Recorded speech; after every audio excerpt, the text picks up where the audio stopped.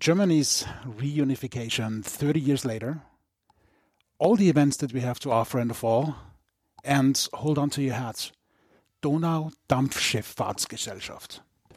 This is the podcast of the Germanic American Institute. Welcome. Willkommen. Where Germanic-speaking European countries, Germany, Deutschland, Austria, Österreich, Switzerland, Schweiz, blend with the Midwestern United States. Hallo, Servus, Grüezi. We are here and there, and we invite you to come along on the journey. The last one that just blew your hats off was Donau-Dampfschifffahrtsgesellschaft. Commonly, we call this a compound noun. And I'm not the right person to explain this. I have, of course, reinforcements here. Welcome to Katrin again. Moin. Moin. And Claudia is here as well. Grüß Gott. This is the unbelievable reunification of the podcast trio in the same room, socially distant, of course, but we are finally together, and to be honest, it feels good. Yep, and we have an open window and an air purifier, so we're trying to make sure we're double safe. We are double safe. A couple of things, of course, as we go down the line of our topics today.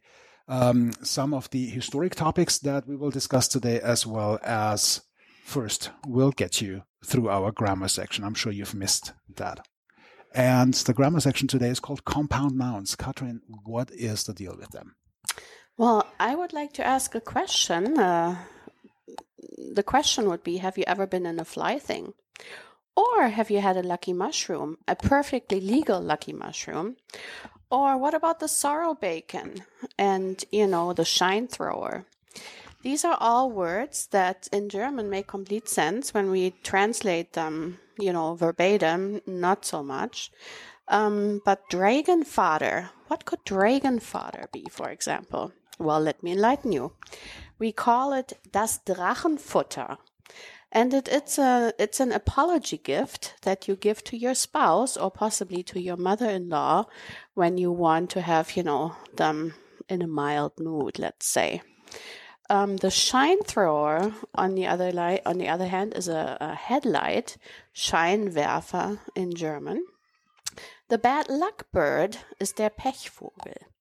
In other words, in German, we can put nouns together. We can basically put them together as many as we want to, and then we have these wonderful, very long nouns that nobody can pronounce really without, taking a deep breath in the middle of it.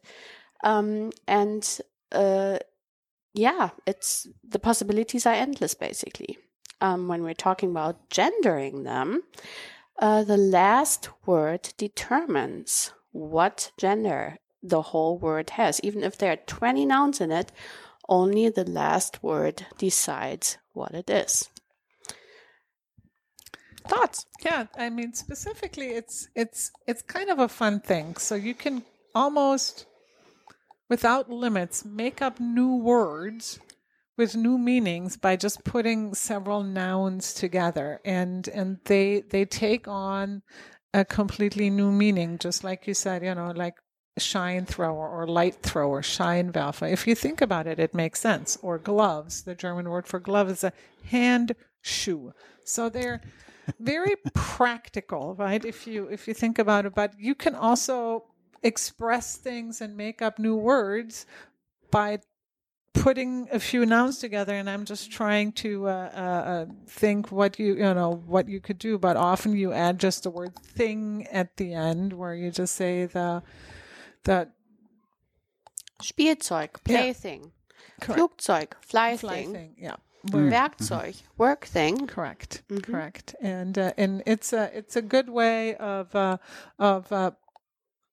I guess for language learners to reduce the numbers of words you actually need to know, right? Because if you, as a German learner, see these words, take them apart and see if you know the meaning of some of them. So going back to the Donau Dampfschifffahrtsgesellschaft. Yeah, so Donau Dampfschifffahrtgesellschaft, right? So that's 5 words, but as a whole new noun, it's basically the Danube shipping or cruise company. Danube Steamboat Corporation, Yeah. really, in a verbatim translation. Yeah.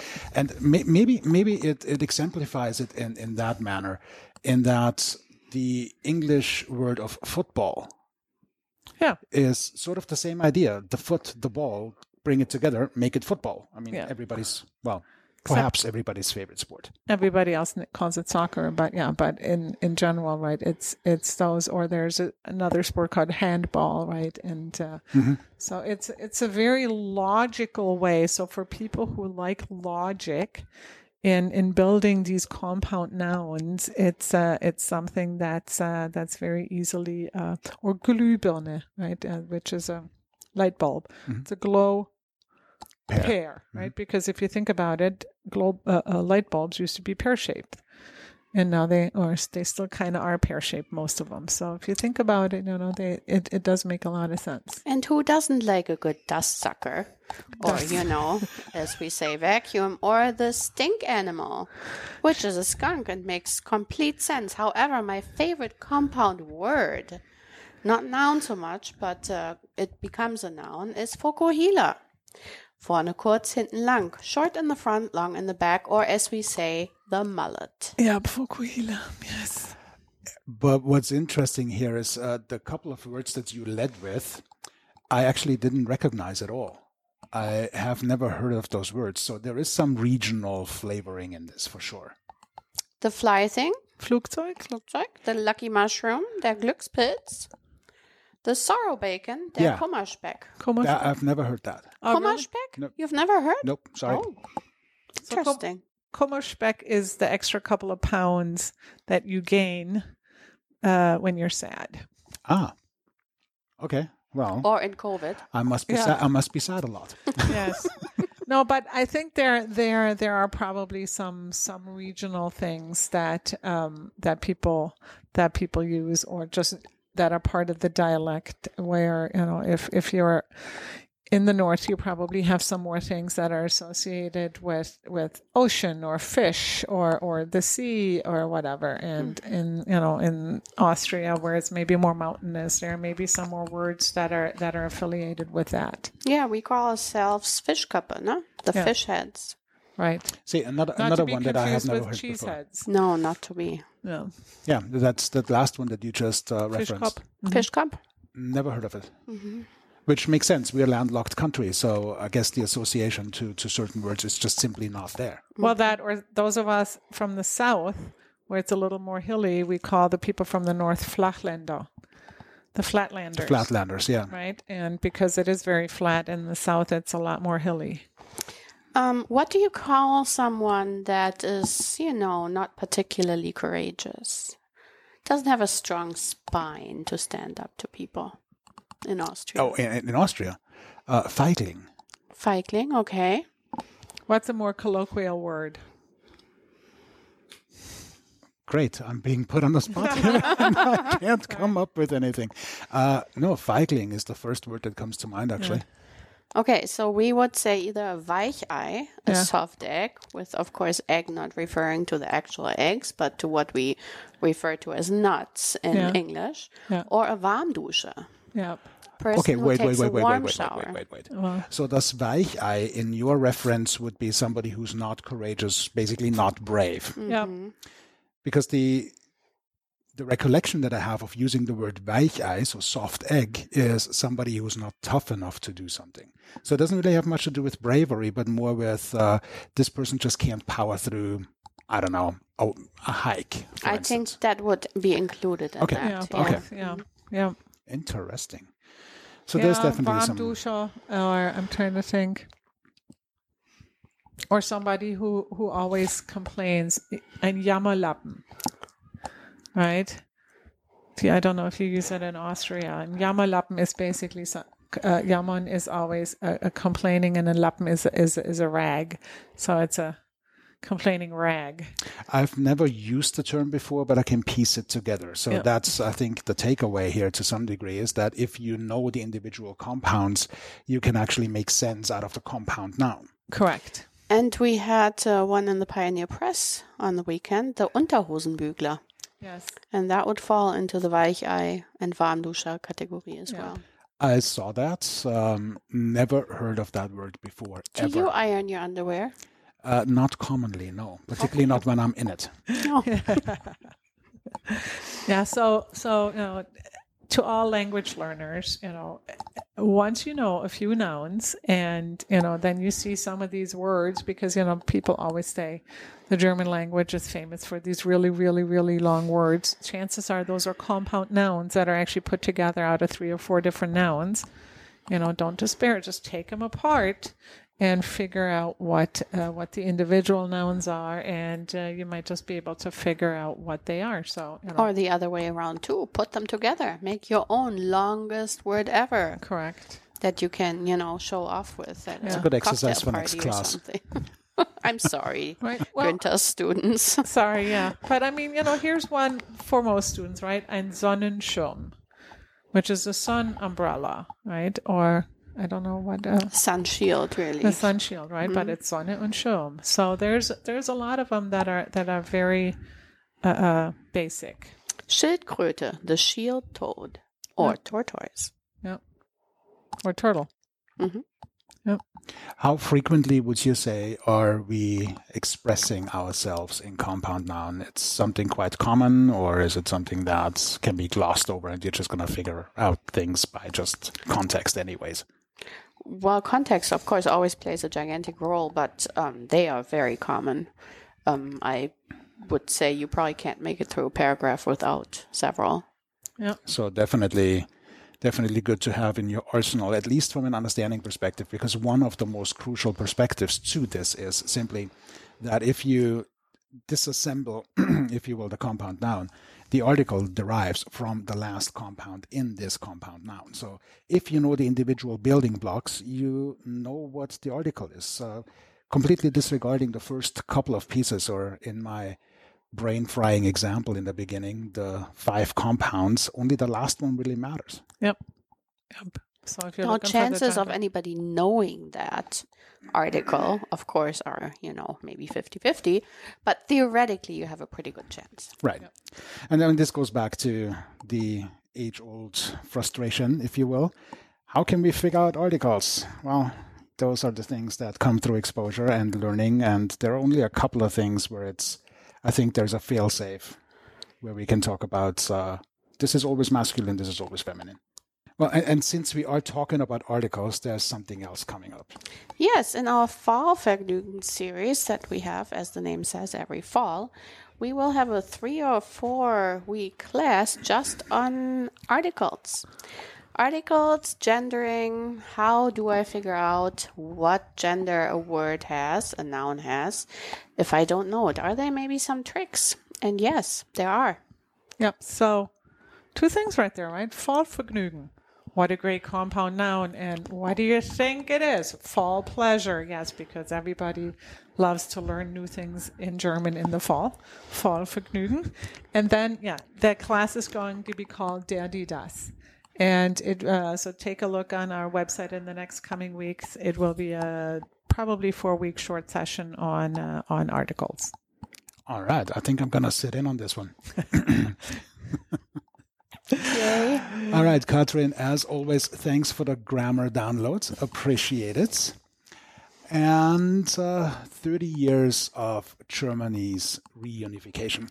If you think back, in a previous episode, we did have a panel of 4 participants, former East Germans and former West Germans, and the discussion was live recorded, revolving around the fall of the wall. But it's been 30 years since. So the question is, what actually has changed in the last 3 decades? And that's part 2 of today's podcast.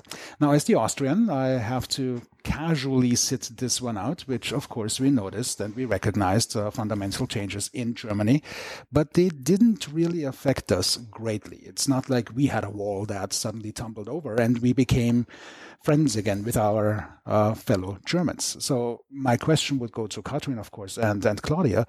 How did it affect you? What was it like? What did you recognize, and how, from your perspective, has it changed in the last 30 years? Well, first, I just kind of want to mention that a lot of people talk about the fall of the wall and the reunification. Those are actually two separate events that were approximately a year apart.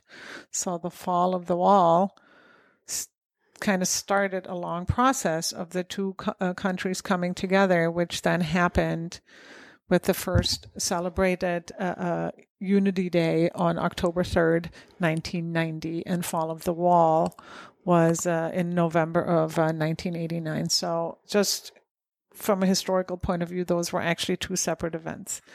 I was still am, a person who grew up in West Germany in the 70s and 80s. To me, I couldn't fathom a unified Germany. And I had actually just moved here to the US as that was going on. And it was almost one of these things that's completely unreal. I mean, to me, I had no concept what a unified Germany would look like. Now, growing up in that context, how did you view the now former East Germans? Well, they were kind of like the poor neighbor to the east that were ruled by a different government that were also Germans, and that we in the West were better off and were the lucky ones, I guess, in a sense. The only place though where we admired in a way East Germany was in sports. In some sports, they were really, really good in some sports. And even, like at the Olympics and things like that, even though, it was a rather small country with maybe 20 to 30 million people, they were really a force to be reckoned with in some of the athletics and that kind of stuff. But generally, it was perceived that we in the West were the lucky ones, and the ones in the Germans in the East were under an oppressive government. Katrin, what was it like for you? Particularly, you grew up in northern Germany. You dipped your toes regularly in the ocean. What was it like for you back then? Well, on the few occasions where our toes weren't dipped in the ocean, we sort of had the same perception. And Hanover, where I grew up, really isn't very far from what used to be the border. We had friends in Eastern Germany that we would visit. It was quite the undertaking with lots of permissions and permission slips. And really, it was very complicated.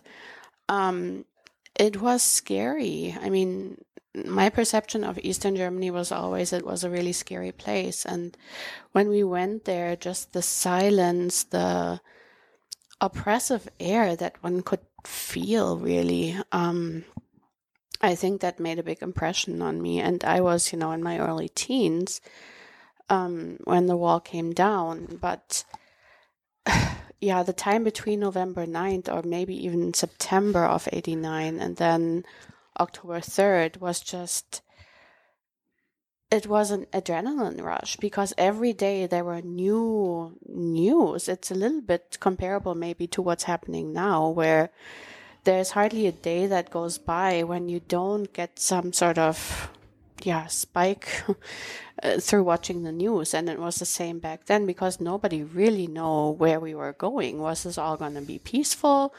Was there blood going to be shed? How would Moscow react?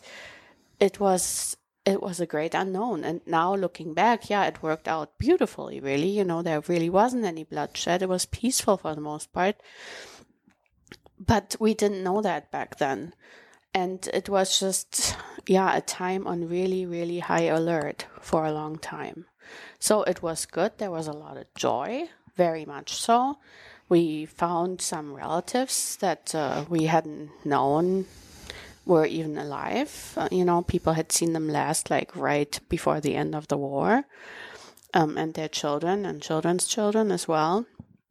So there was a lot of happiness, but there also was a lot of uncertainty. And how are we as a country, then as a whole country, East and West Germany, going to shoulder this? How is this going to work out? And 30 years later, there is so much progress that has been made, but it's by no means, perfect. Right. And I mean, I remember too, right? It was very, very emotional, very because, you always felt like they were your brethren in the East. And like Katrin said, there was a lot of joy. And then reality hit. And the infrastructure, for example, in East and West Germany wasn't even comparable.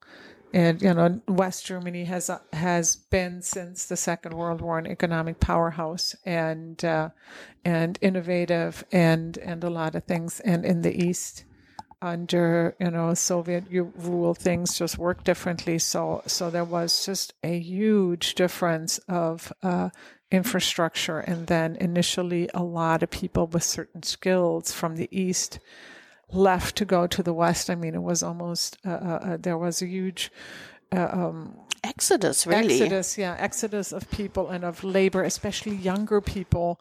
And then let's not forget the Solidaritätsabgabe, right? So there was a solidarity tax, which was levied for 20 years or so. I mean, it would have been longer. It just ran out. A short time ago. So 25 years, there was an extra tax everybody had to pay, mostly in the West too, to pay for this, for bringing that infrastructure back. So if you think about that, East and West Germany really only existed from the end of the Second World War through 1989, so just a little over 40 some years. And now 30 years later, you would have thought all of this is, long history, long gone. But there's still some things, as Katrin said, that have to be worked out. Some things that are still a work in progress, and it's amazing. Yeah. If we are looking at what really happened in Eastern Germany compared to Western Germany, of course, in Eastern Germany we had a communist or socialist regime, and that most likely had influence on how the economy performed. And frankly, success was measured differently than it was measured in Western Germany. And I don't want to get into any ideological debates here, but Eastern Germany also had to pay reparations to the Soviet Union, and factories were taken down, at the level of 1945. So really Eastern Germany was thrown back into, the 1920s economically, and they never really recovered from that. Western Germany, on the other hand, reparations as well. But we had the Marshall Plan. The US came in and injected massive amounts of money into Germany. And no, it was technology. It was not all selfless. Of course, there was a plan behind it, but nonetheless, Germany got basically a lot of startup money. Yep. And Eastern Germany didn't have that. And now when we're talking about that, we still feel the repercussions of that, because Eastern Germany till this day economically is not as strong as Western Germany. People are leaving. The radical rights, Nazis, all those movements are very strong in Eastern Germany. It doesn't mean it doesn't exist in Western Germany. Far from it. People vote AfD and whatever as well. But the societal structures that completely broke apart in Eastern Germany, especially when we're talking about youth and youth groups, they were before all embedded in like party events, as in political party. They had their youth organizations. They knew exactly where they were going in the afternoon. All that broke away. These people fell hard from a high altitude, and a lot of them were caught by right-wing organizations, and we are still seeing the fruits of that. And I mean, there was, over the last however many years, there was a global movement towards populism in the political spectrum, and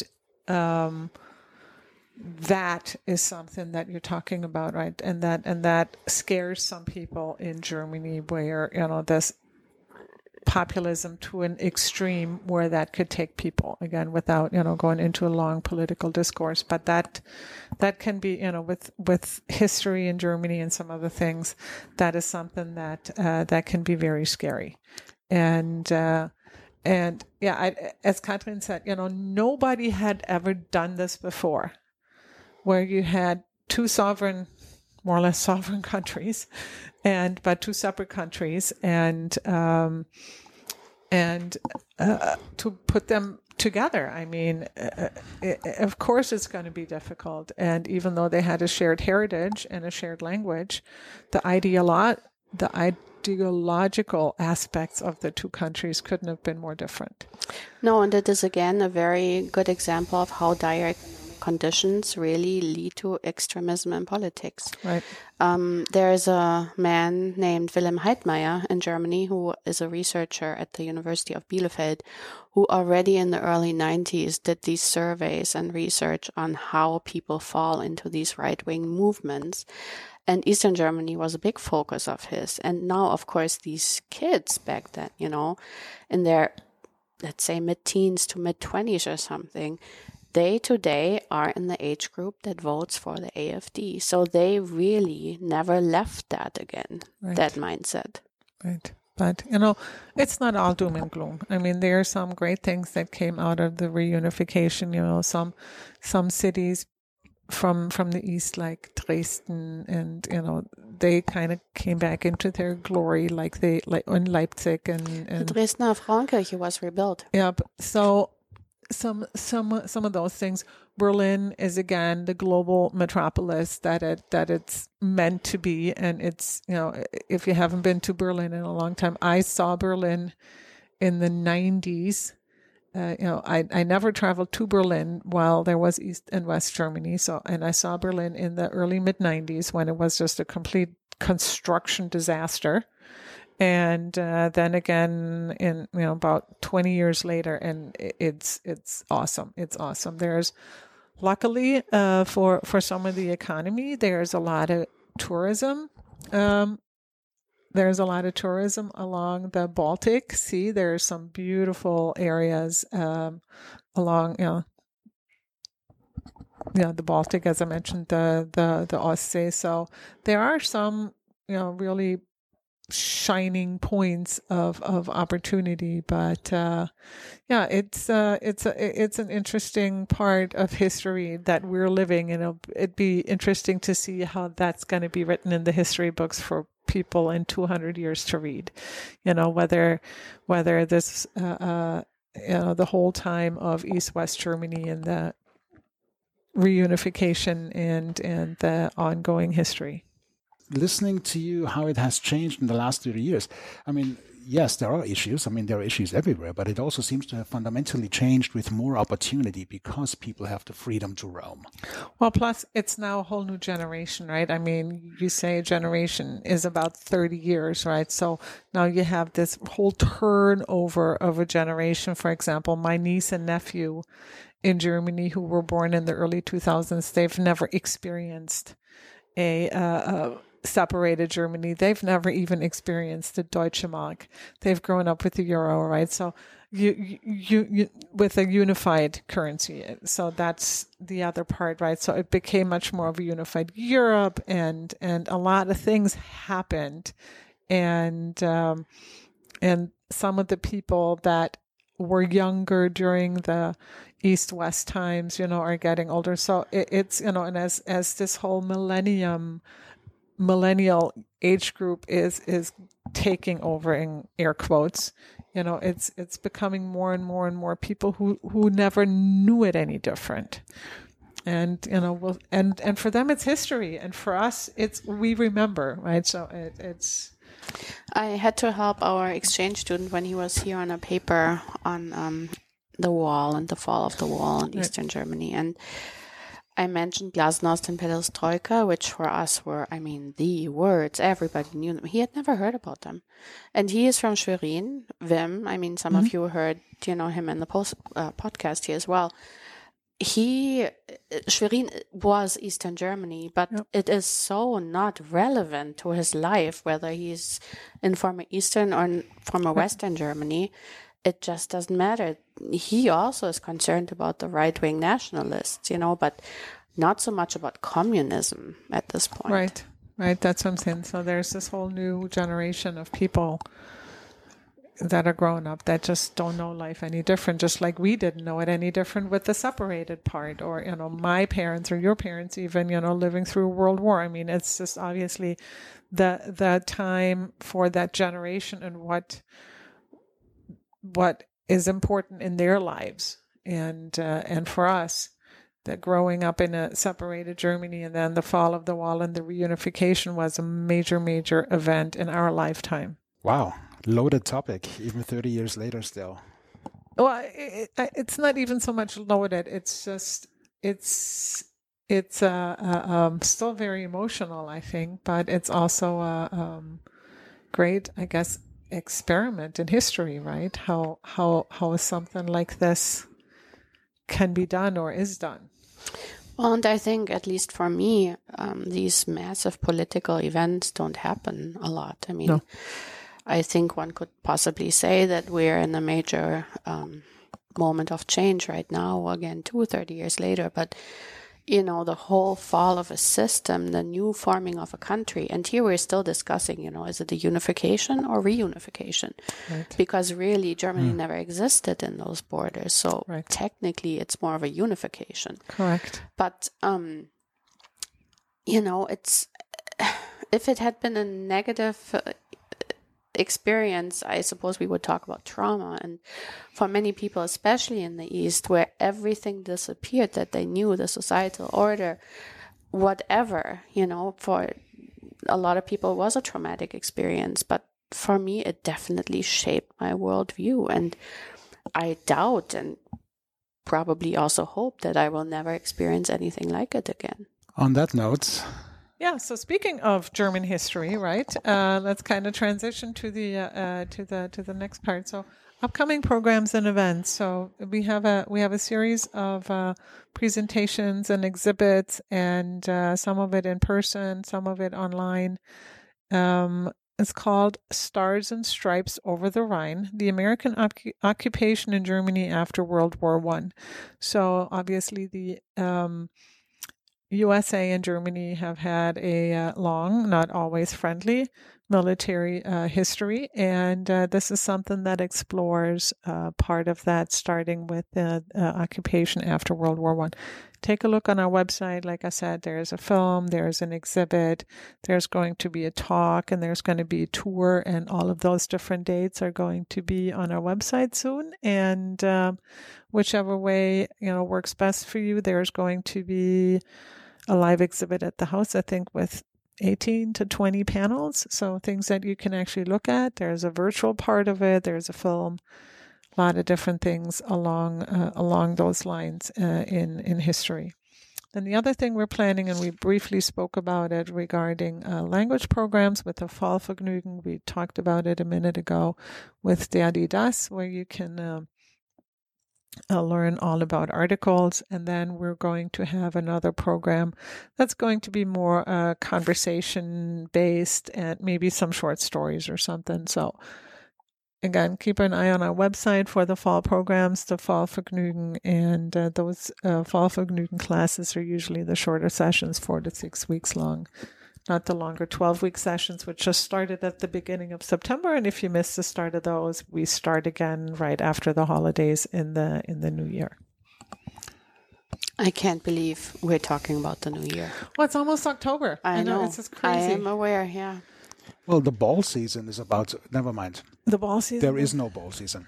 Well, Yeah, there is not really a carnival season either. no, No. not this year, which is, that's just...